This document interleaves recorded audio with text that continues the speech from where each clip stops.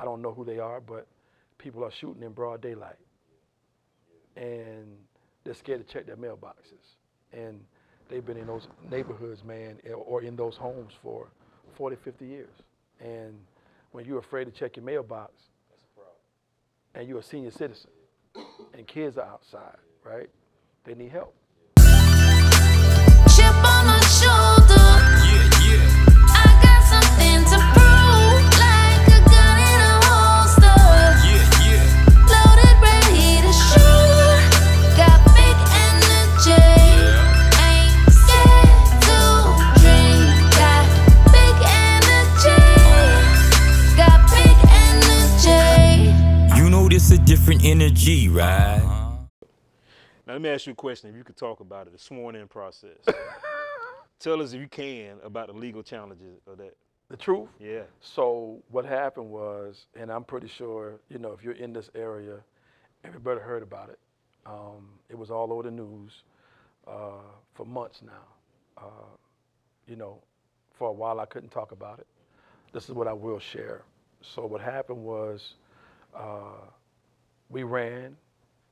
There was 5 people running for the seat that I was running for. I knew most of them. We all cool, never had any issues. So you thought? Yeah. So a week before the election, the man that had the seat for 20 plus years, Mr. Thomas Lowry, he dies. He was the incumbent, which has never happened in the state of South Carolina, where the incumbent dies right before the election. And now, even if by law, if there's a local election and there is an appeal, the person that had the seat prior to gets to keep the seat until the appeals are over. Gotcha. So he dies, right? And so what happened was myself and the other young man, Mr. Brown, we were the top 2 in numbers, votes, and we had a runoff. I won the runoff by 65%. The other young man that had the least amount of votes started appealing, right? So when he appealed, I won't get into all that, but he appealed the whole election, right? And when he appealed, he lost on the local level. He took it to the state level. He lost it on that level. He appealed it. He lost it again. Then he filed for the state Supreme Court. He lost it there. He appealed that one. Then he lost it there. And then he took it to the federal Supreme Court. Yeah. And he lost it then. So what happened? It just wasn't meant to be. Yeah, so 9 months in, after I won, 9 months in, after I won, he appealed 5 or 6 times. And because nobody had the seat, that position was vacant, and nothing could be done, right? So I had to wait it out. And, you know, by law, you can appeal it, but, you know, we wasted 9 months. And, you know, I don't have any problems with him. I knew him somewhat prior to. And, you know, that's your right as a citizen. But, you know, my goal was always the people that voted for me and that's still supporting me now. It was about trying to keep my word. You ain't gonna say it, but I'm gonna say it for you. Sound he had light skin moments. Well, I was already thinking it. Well, I mean, you ain't gonna say it, but I'm just gonna say it. Well, that sounds like a lot of hate. You doing all that appeal. I'm like, bro, man, it ain't meant to be, but thank God you did. When it got to the federal Supreme Court and they kicked it out, that was the last step. Yeah. And so, you know, when a person appeals something, he kept losing because they couldn't find any grounds for the appeal. Yeah, yeah. So, well, you trying to do like a Trump think it was rigged? You can't say it, but that's what I'm thinking. Well, I'm not really sure. He and I haven't talked. All I knew was on my end, even until today, you can go back and check a year ago. That wasn't my focus. Yeah. It was the people when they reached out to me about running, and they supported. They came out, they voted, and the things that I told them I was going to do.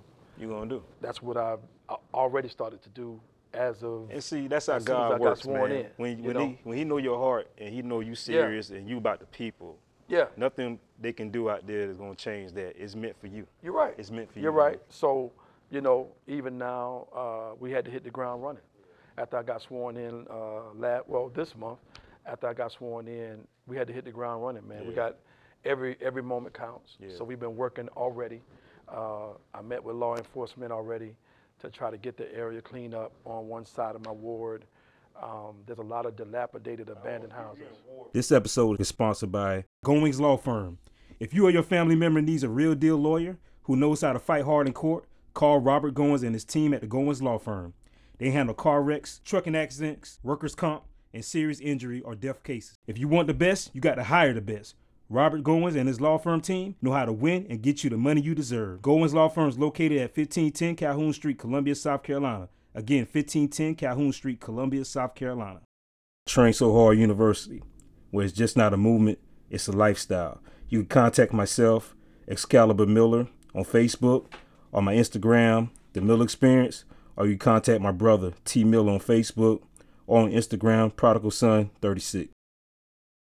If you're interested in being a sponsor for Shop Talk or The Miller Experience, you can contact myself, Ernest Miller, at 803-565-9752, or you can hit me up on my email at eaenestmiller83@gmail.com. You can also make contact with my producer, Victor Wesley of Vic West Production. His telephone number is 803-225-0021. Also, his email address is vicwestp@gmail.com. Dated Now, abandoned hold on, you're in Ward 1, right? Ward 1. Now I'm new to the area. What area is Ward 1? So it's weird, right? But you wouldn't think about it this way.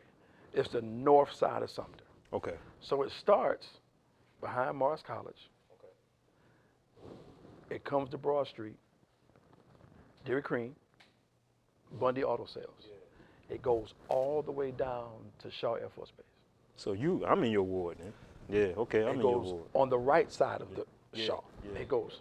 Remember when I told you on my interview? Yeah. When we used to call ourselves Northside? Yeah. That's why. Okay. See what I'm I saying? got you, yeah. Shaw and Yeah. Broad Got Street. you, Yeah, so it goes all the way down to Shaw, but then Shoney's, Dillon Park, all the way to 521, almost to Stanley Livestock Road. Yeah, that's exactly, that's my area. All of that is considered Ward 1 because it was rezoned during the pandemic. So they changed the lines and then everything shifted. Now, I've been on this side of town since 2006 after I got married.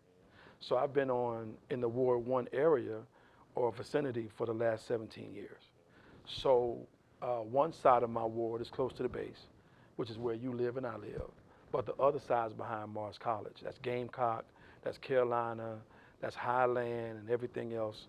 And the people over there and also in my area, there were some things they wanted to see done. The man that passed away was sick for 2.5 years with terminal cancer.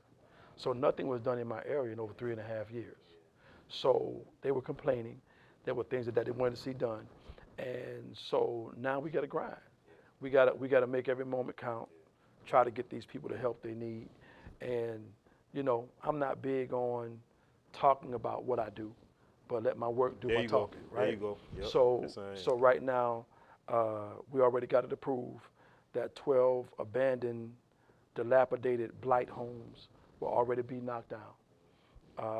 Working with law enforcement, man, to help clean up some areas. You know, the older people are afraid to come outside because, you know, I don't know who they are, but people are shooting in broad daylight.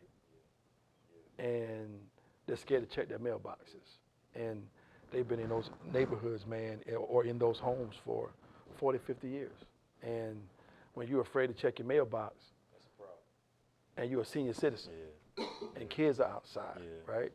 They need help. Yeah. And so when they start coming to us about those issues, you got to think, if that's my grandparent, if that's my child, what type of neighborhood would I want them to be in? And then you work toward. Trust me, we was in the process of moving here. That's there. what we was. Yeah, that was the You first work thing. from there, man. Yeah. Everybody wants to have a quality of life, and everybody wants peace in their neighborhood. Nobody want to wake up, and you're nervous about what's going to happen. That's the goal. I got another question to ask for Fred get to the questions he want to ask you. Uh-huh. How do you balance faith and politics? The truth, my faith leads my politics, right? I'm not a person that I have to shove the Bible down your throat to get my job done. My faith and my conviction actually leads me into politics because I'm a strive to be fair, strive to do right by people. And ultimately, I always ask myself, if this was me, how would I want to be handled? How would I want to be treated? I strive to live my life from that place, right?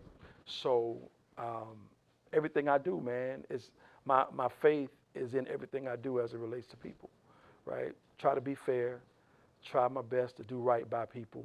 I don't always get it right, you know, we're human.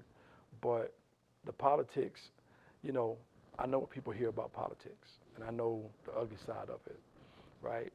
But if we don't show up to the table, nothing changes.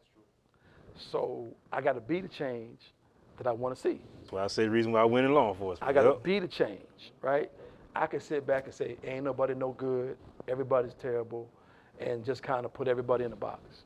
But that's not everybody. There's good people in everything you do. There's bad people in everything you do. But you can sit back and complain, but you got to be the change. And sometimes people won't believe you at first, but then they got to see it. And then when they see it, then they'll catch on. But my faith is laced in everything I do. I can't help it. It's just kind of how I'm wired now. So when I meet with people, it's not about a vote. It's about what's really going on.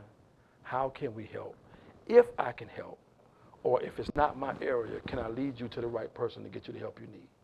So I've been doing that, you know, forever. And it's about serving people. That's the goal. To be continued. So make sure you check out the next episode. And also you make sure you to like, subscribe, and comment on my YouTube channel, The Middle Experience. And now we also on Spotify, Apple, and Amazon. Make sure you download. Peace. Who told you being intelligent is whack? So place your bets. My faith is fresh. I'ma make it stretch. Cause I sat there eye to eye with the face of death. And you ain't putting work in unless you break a sweat. Bringing back a 4-course meal. Keep the table set. Step in my belief. I'm expressive.